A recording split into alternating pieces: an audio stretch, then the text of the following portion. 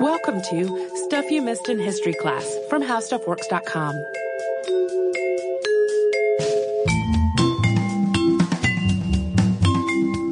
Hello and welcome to the podcast. I'm Tracy V. Wilson. And I'm Holly Fry. Today's podcast is coming out on Valentine's Day, so we thought it would be a good day to talk about a famous literary couple, Gertrude Stein and Alice B. Toklas. Gertrude Stein is an icon in the world of modernist literature, and although Alice B. Toklas is more often described as her partner and assistant, she was a published writer as well, and assistant does not really begin to cover how important she was to Stein's life and work. Also together, the two of them famously hosted a salon at their Paris home that was frequented by artists and writers such as Pablo Picasso, F. Scott Fitzgerald, and Henri Matisse. And that salon was really influential in the whole world of literature and art. Yeah, it gets referenced in a lot of people's life biographies that, we met at Gertrude Stein's salon. That she's kind of becomes a big connecting point in history at that point. So Gertrude Stein was born in Allegheny, Pennsylvania on February 3rd, 1874. She was the youngest of 5 children. She had 2 sisters and 2 brothers. And her father was an immigrant to the United States, having moved here from Bavaria in 1841. The family was Jewish, and although they belonged to a synagogue, they were not particularly observant. Gertrude's family moved back to Europe for 5 years when she was still a baby, and when they returned, they started out in Baltimore, where Gertrude had relatives on her mother's side. Eventually, though, they moved to Oakland, California, and they lived really comfortably there, thanks to her father's investments and rental properties and streetcar lines. They were a pretty well-off family. Gertrude Stein is the person who coined the famous phrase, "There is no there," and it was in reference to Oakland. Out of context, people tended to interpret it as being dismissive of Oakland as a city, but it comes from Everybody's Autobiography, which she published in 1937. And it's really more about the painfully nostalgic experience of trying to go home again and finding that everything has changed. By the time Gertrude was 17, both of her parents had died, her mother in 1888 and her father in 1891. After her father's death, Gertrude's oldest brother, Michael, inherited the family businesses. He took her and her siblings with him to San Francisco, where he was a division superintendent of the Market Street Railway. After about a year, Gertrude, her brother Leo, and her sister Bertha all moved back to Baltimore to live with an aunt. Gertrude and Leo were very close, and when he got into Harvard, she went to Cambridge, Massachusetts with him. She enrolled at Harvard School for Women, which was known as Harvard Annex when she started, but had been renamed Radcliffe College by the time she graduated in 1897. While she was in college, Gertrude Stein was deeply interested in psychology. She studied under psychologist William James. She published 2 formal papers in psychology before she graduated. The first of them, which was her first published work ever, was, quote, Normal Motor Automatism, which she co-authored with Leon Solomons. This paper detailed a series of experiments in automatic writing. So the subjects would have their hand resting on a planchette. They would focus their attention on something else, like reading a story, and let their hand write on its own. And just to be clear, since automatic writing also has some paranormal connotations, they were interpreting the writing that resulted from these experiments as the work of the subconscious, not as the work of some kind of spirit. There were no Ouija boards present in these. And this work in the psychology lab influenced Stein's later writing. James's own work in psychology influenced her as well, particularly the idea of a stream of consciousness, which was first described in his 1890 The Principles of Psychology. We're going to talk more about that later. After graduating from Radcliffe, Stein went on to Johns Hopkins Medical School. She started there in 1897. But it didn't go very well. Toward the end of her studies, she started failing classes. She had also become infatuated with Mary Bookstaver, who was nicknamed May. She was involved with one of Gertrude Stein's classmates.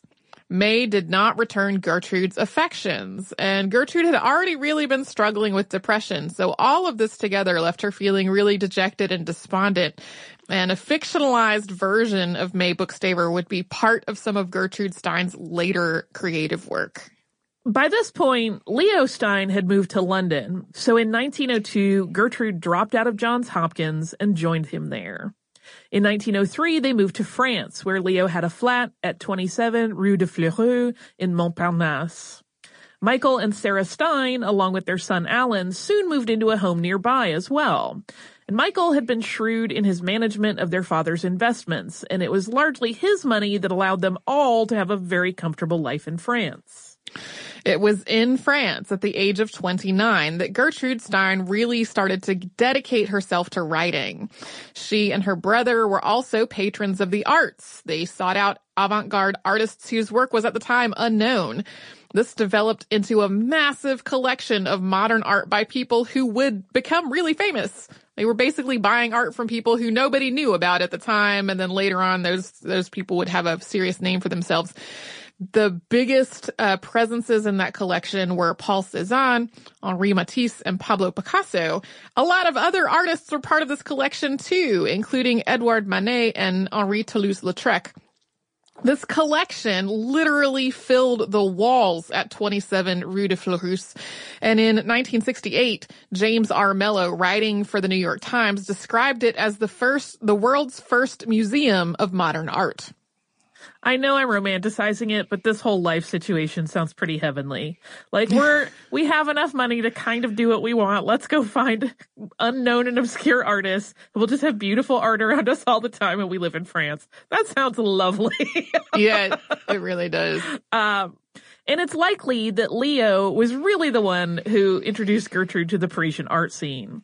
But Gertrude developed a particular interest in one specific artist, and that was Pablo Picasso. Gertrude's patronage helped Picasso stay afloat in the early part of his career.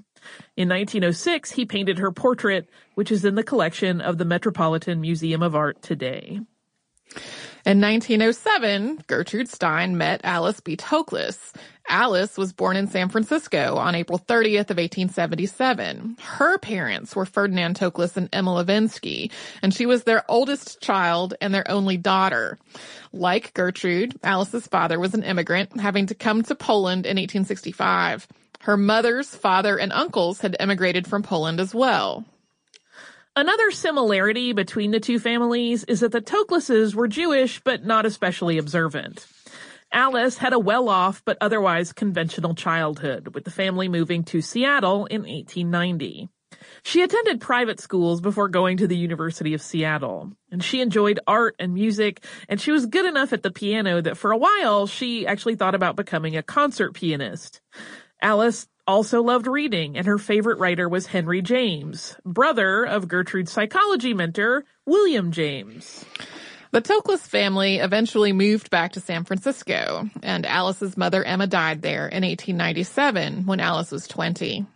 In San Francisco, the Toklases became acquainted with some of the Stein family. And in 1906, in the wake of the San Francisco earthquake, Michael and Sarah Stein traveled back from France to check on all their property there. Alice was captivated by the Steins' stories of Europe, and since the death of her mother, she'd found herself spending most of her time keeping house for the men in her family. She'd also come to understand that she was attracted to other women. All of this together made her life in California feel really narrow and restrictive. So, in 1907, at the age of 30, she decided to try to find more freedom for herself in Paris, traveling there with her friend Harriet Lane Levy. On September 8th, 1907, Gertrude Stein met Alice B. Toklas for the first time at the Paris home of Michael Stein. That was Toklas's first day in Paris.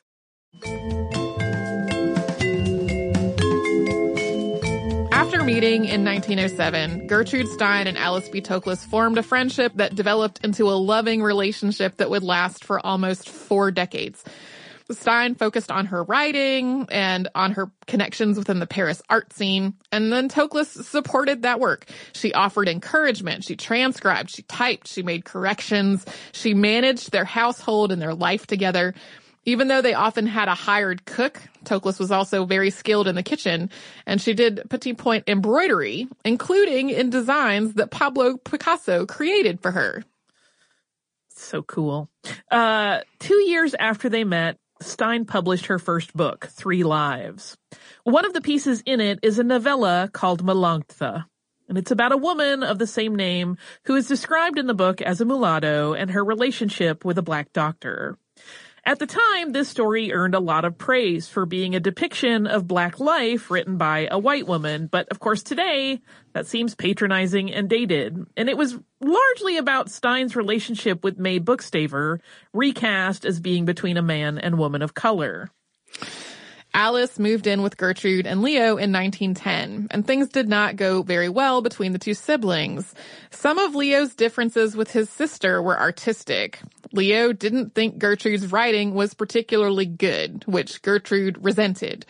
Gertrude had also become an avid supporter of the Cubist art movement, which Leo didn't think was particularly valuable or noteworthy. This seems like such a sibling thing, right? Yeah. But on a more personal level, the word homophobia had not been coined yet. And as we talk about in our recent episode on Ann Lister, the idea of lesbianism as an identity was in its infancy at the turn of the 20th century. But Leo knew that Gertrude and Alice were not simply close platonic friends, and he did not approve of that. So in 1913, Leo Stein moved out of the flat at 27 Rue de Fleurus. He and Gertrude divided up that massive art collection, with Gertrude's portion including the Picassos. When they were done, Leo wrote to his sister saying, quote, "I hope that we will all live happily ever after and maintain our respective and due proportions while sucking gleefully our respective oranges." During their time living together, Gertrude and her brother had been regularly hosting artists in their home, but Leo had been the more outgoing, gregarious one. Gertrude had mostly stuck to the background. And once her brother moved out, Gertrude moved into his former role, often being the one to talk to writers and painters, while Alice socialized with their wives. A lot of Stein's work from the 19 teens was inspired by Cubism, that very geometric, abstract movement that was inspired by art from Africa and the Iberian Peninsula. Cubism distilled life down to geometric forms, and in the movement's earlier years, you could usually still recognize what the original subject of the painting had been. So, for example, Picasso's La Demoiselle d'Avignon, for example, is obviously a group of nude women, but they're also painted in a very angular and flattened way. By about 1910, though, Cubist painters were doing what was called hermetic or analytic cubism. And this had a lot of overlapping angular shapes, often in a very monochrome palette, with the real subject that had, been the starting point for the painting being barely discernible, if at all. Stein did with words what the Cubist painters were doing with paint and canvas. Rather than trying to write descriptively in a conventional way that reflected real life, she distilled things down to little bits and seemingly disconnected words. A good example is 1914's Tender Buttons, a collection of experimental hermetic pieces arranged into objects, food, and rooms. So, to give listeners a sense of what this was like, Dog from Objects reads, quote, "A little monkey goes like a donkey. That means to say, that more size last goes. Leave with it. A little monkey goes like a donkey." Stein's work was also heavily influenced by William James's ideas of the stream of consciousness, which we mentioned earlier. As James described it, a person's states of mind change, but all these states connect to one another. And within these different connected states, ideas and words repeat themselves, but their meaning changes through that repetition and through their relationships to each other. Stein put this concept into practice in works like Sacred Emily, which was where she first penned her most famous line, "Rose is a rose, is a rose, is a rose." Sacred Emily was written in 1913 and published in the book Geography and Plays in 1922. It's a 367-line poem, nearly all of it 1- and 2-syllable words, which recounts the day of an ordinary woman at home. The lines are really choppy and they're repetitive. 7 lines in a row are just the word pale, P-A-L-E, by itself. Some lines build on each other. So one portion of it reads, quote, "Put something down. Put something down someday. Put something down someday in. Put something down someday in my hand. In my hand write. In my handwriting. Put something down someday in my handwriting." Today, Gertrude Stein is considered to be a pioneer in modernist literature, but there is some debate about exactly how much of her work directly influenced other writers at the time. Stream of consciousness became its own style of writing, connected to but still distinct from the stream of conscious idea in William James's psychology work. James Joyce wrote Ulysses after being exposed to Stein's work, but it's not completely clear whether he intentionally followed her example. On the other hand, Stein's Cubist and Hermetic work definitely had its detractors, the same kinds of criticisms that you will hear about Cubist art or modern abstract art in general. Just as people describe abstract art as not art or as just blotches of paint or whatever, people described Stein's writing as unreadable nonsense that didn't mean anything and had no value. She kept at it, though.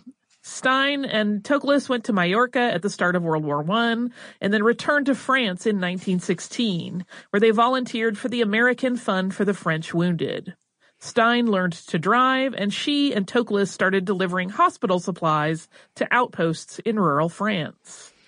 Back in Paris after the war, Stein and Toklas were still hosting their salons. They were still buying art, although now people like Picasso and Matisse were too famous for them to really afford. Stein really kept her focus on the avant-garde, and they turned their attention to finding lesser-known surrealists to buy their art. It was also after World War I that Stein coined the term lost generation for the American writers who had come of age during the war and were making a name for themselves in the 1920s. She said she'd heard a garage owner refer to young people as a génération perdue, which means lost generation, and then later on she brought it up in a conversation with Ernest Hemingway, saying, "You are all a lost generation." It was Hemingway who popularized the term, which came to apply both to that whole generation of Americans and especially to the American expatriate writers living in Europe, including, of course, Hemingway and F. Scott Fitzgerald. Through all of this, through the war, after the war, all of it, Stein and Toklas were inseparable. They had a whole collection of pet names for one another. Stein called Toklas wifey. Toklas called Stein lovey. They called each other Mr. and Mrs. Cuddlewaddles. These are just examples. Stein often stayed up really late writing, and she would leave little notes by the pillow for Toklas to find when she woke up in the morning, signing them YD for your darling. Although Stein was definitely the more famous, Toklas played an active part in managing her literary career, including eventually managing the small press they established to publish Stein's more unconventional works. It was Toklas's support that kept Stein writing through the 1920s and into the early 1930s. Although their salon was immensely popular and had become sort of an incubator for avant-garde artists and writers, her more experimental and unconventional books didn't really sell. Stein wanted literary glory, and without Toklas urging her on, she might have given up in those years without it. Although people tend to describe the two women as near opposites, with Stein being the dominating force in the relationship, Toklas definitely held her own when she wanted to. Case in point, Ernest Hemingway made no secret of the fact that he wanted a sexual relationship with Gertrude Stein. Alice B. Toklas was having none of that, and eventually got Stein to cut him out of their social circle.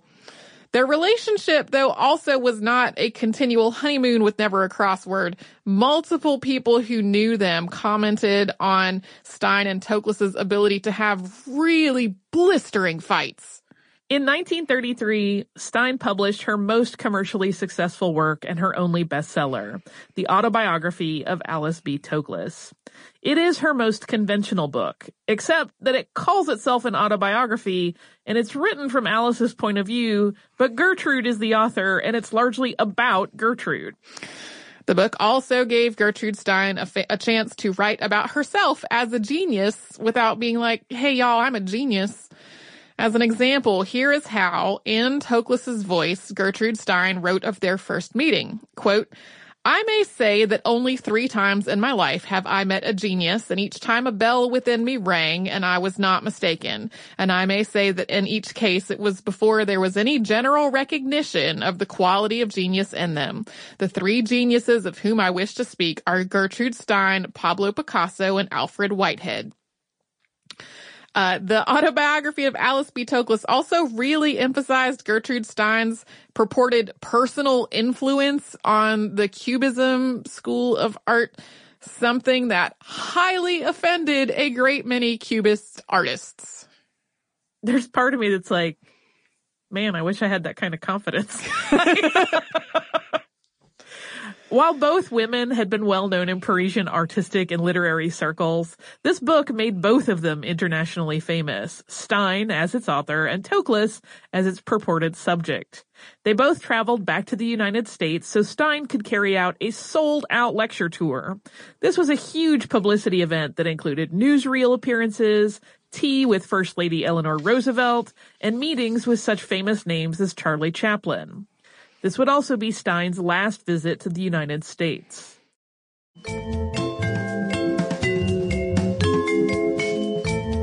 Between the 2 world wars, Gertrude Stein and Alice B. Toklas kept up their life in Paris when they weren't on that enormous and wildly successful publicity tour. They hosted their salons, they traveled, they kept on collecting art. They were also fond of dogs, and they had several as pets during their life together. In 1937, they moved into a new apartment at 5 Rue Christine. At the start of World War II, Gertrude Stein and Alice B. Toklas decided to stay in France, even though as an elderly Jewish couple with an enormous art collection, this was obviously very risky. And it was not a decision that they came to easily. They fretted back and forth about it through much of 1939 and 1940. Ultimately, they stayed, and then they left Paris for the French countryside, where they had a house in Billigny. A lot of people ask them why they stayed, because, I mean, really, that is a lot of risk factors for being in France during World War II, right? They have their age, the fact that they are gay, they have the huge art collection, like all of this together. And the answers that they gave were kind of like Gertrude Stein was like, yeah, I didn't want to travel and I'm picky about my food. So, I mean, I see how it would be hard to leave French food behind. I do. But yeah. So a lot of accounts really gloss over how they made this work.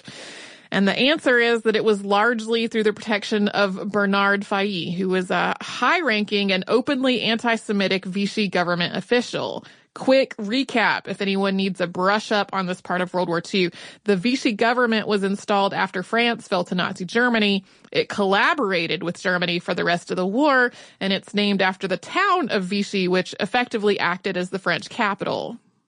During World War II, the Vichy government deported 75,000 Jews to Nazi extermination camps, and almost none of them survived.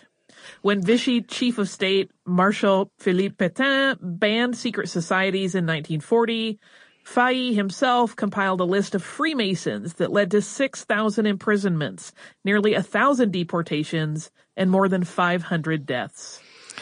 It's not clear how much of Failly's work during the war Stein knew about. She probably did not know about this whole Freemason list. She certainly knew that Jewish people were being rounded up and deported. But she had been friends with Bernard Failly since 1926. And then later on, Toklas would call him Stein's dearest friend. The reason that Stein and Toklas were left alone was that Failly arranged it with Philippe Pétain. Stein had a connection with Pétain as well. In 1941, at Failly's suggestion, she translated a set of his anti-Semitic speeches into English. She described herself as a propagandist for the Vichy government. Failly's protection of Stein and Toklas extended to their Paris apartment as well. While they were in Billigny, The Gestapo broke into that apartment and they started packing up all the art for removal. A neighbor contacted the gendarme who arrived on the scene and asked these Gestapo to show their requisition orders for the paintings. They didn't have orders, which bought a little time while Fahey arranged for the art to be left alone. His protection didn't really extend to the rest of the apartment, though, and some of Stein's and Toklas's other possessions were looted.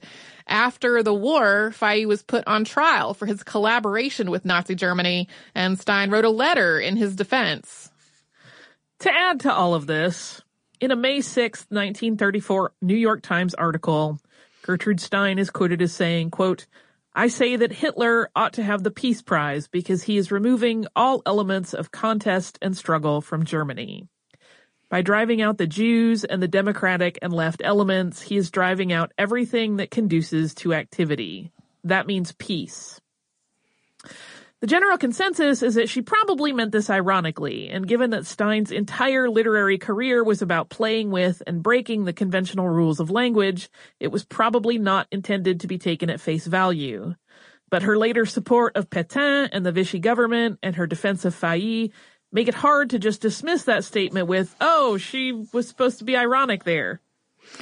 At the same time as all of this, I mean, she made steps that clearly seemed to support fascism and the Vichy government. Stein and Toklas were also both huge supporters of Allied troops in both World War I and World War II. They really took a lot of American GIs under their wing, acting almost as godmothers. Wrote them letters, hosted them in their home, and for Stein's part, she wrote a lot of laudatory poems and stories about Allied soldiers and French resistance fighters during World War II.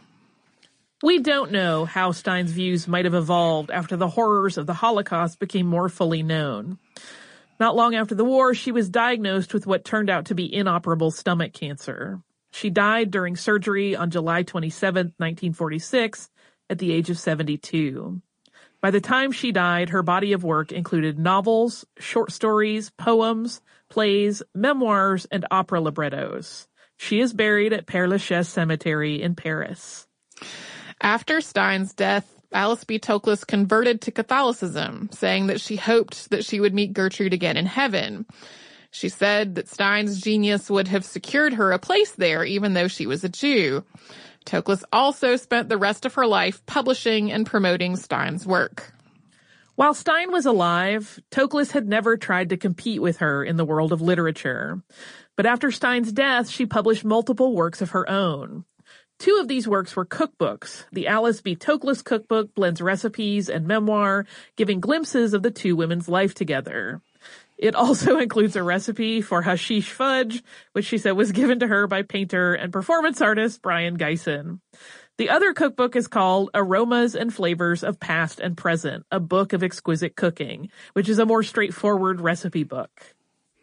Yeah, that fudge recipe, she was pretty, I don't even know the best word. She was, kind of just lighthearted about it later on. She was like, oh, you just gave me that recipe. But then the fact that it was in the cookbook sort of made her almost a cult figure within the counterculture movement in the 60s. Toklas also wrote an actual memoir called What Is Remembered, which came out in 1963, and it chronicles her nearly 40-year relationship with Gertrude Stein, ending with Stein's death. Alice B. Toklas published work in magazines and newspapers as well. After Stein died, Toklas often struggled to make ends meet.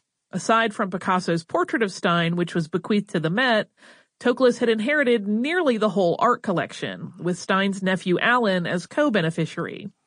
The will included a provision that Toklas could sell pieces of the collection if she needed to, but she didn't really want to. She tried to keep as much of the collection intact as she could, and she lived off the generosity of friends. By 1960, Alan Stein had died, and his widow, Rubina Stein, removed the paintings from Toklas's apartment while she was away in Rome and had them put in a vault at Chase Manhattan Bank in Paris. Rubina Stein's argument was that the apartment was not a safe place for these paintings. And it is true that by this point, a lot of these pieces had become very valuable, and they were uninsured and being kept in a private residence without a lot of security. But at the same time, Rubina Stein took those paintings while Toklas was away, and she was motivated in part by Toklas having sold some of the Picasso drawings, which she was allowed to do. So Toklas got back from Rome to find an apartment with bare walls, and she was ultimately evicted from that apartment because of her extended time away. So she was simultaneously without a home and without the option of selling off paintings to support herself. Toklas's last years were difficult. She had very little money. She was in increasingly poor health, in addition to having disabling cataracts and arthritis.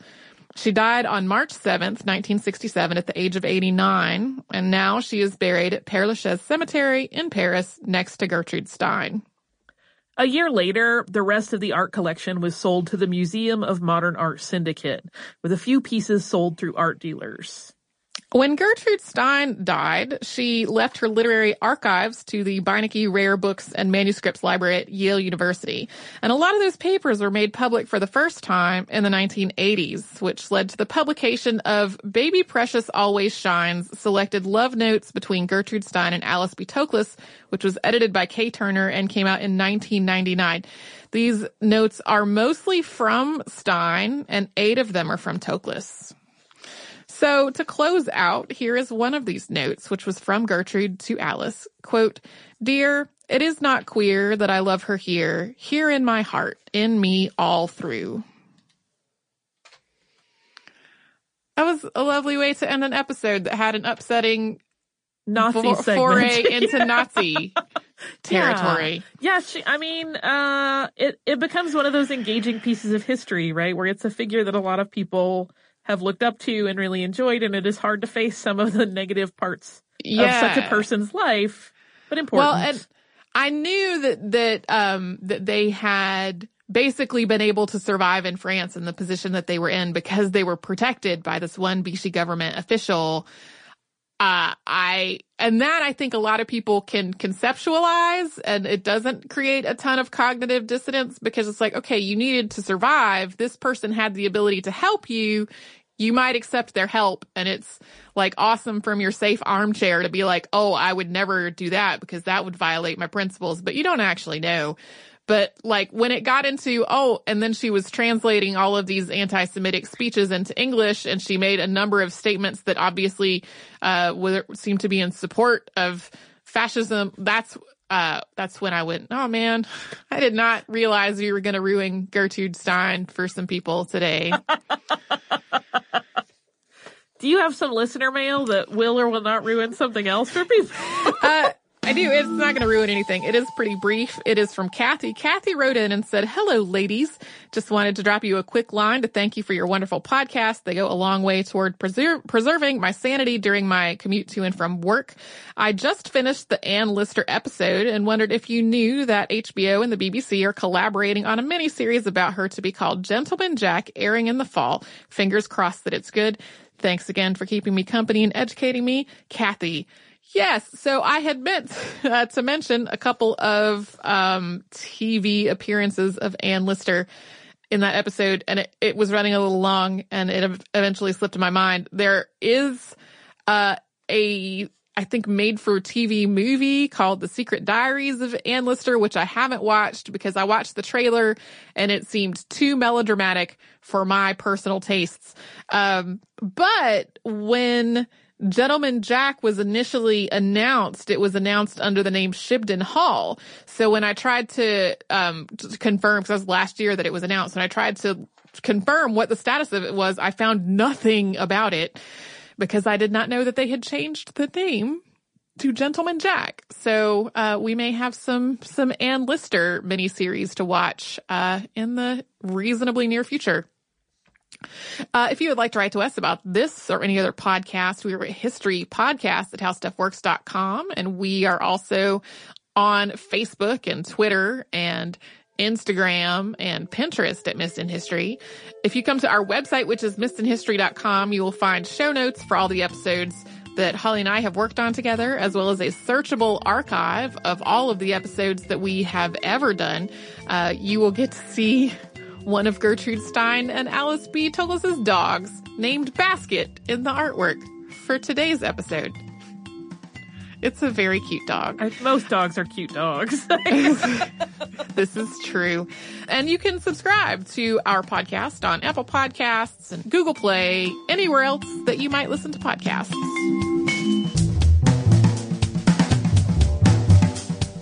For more on this and thousands of other topics, visit howstuffworks.com.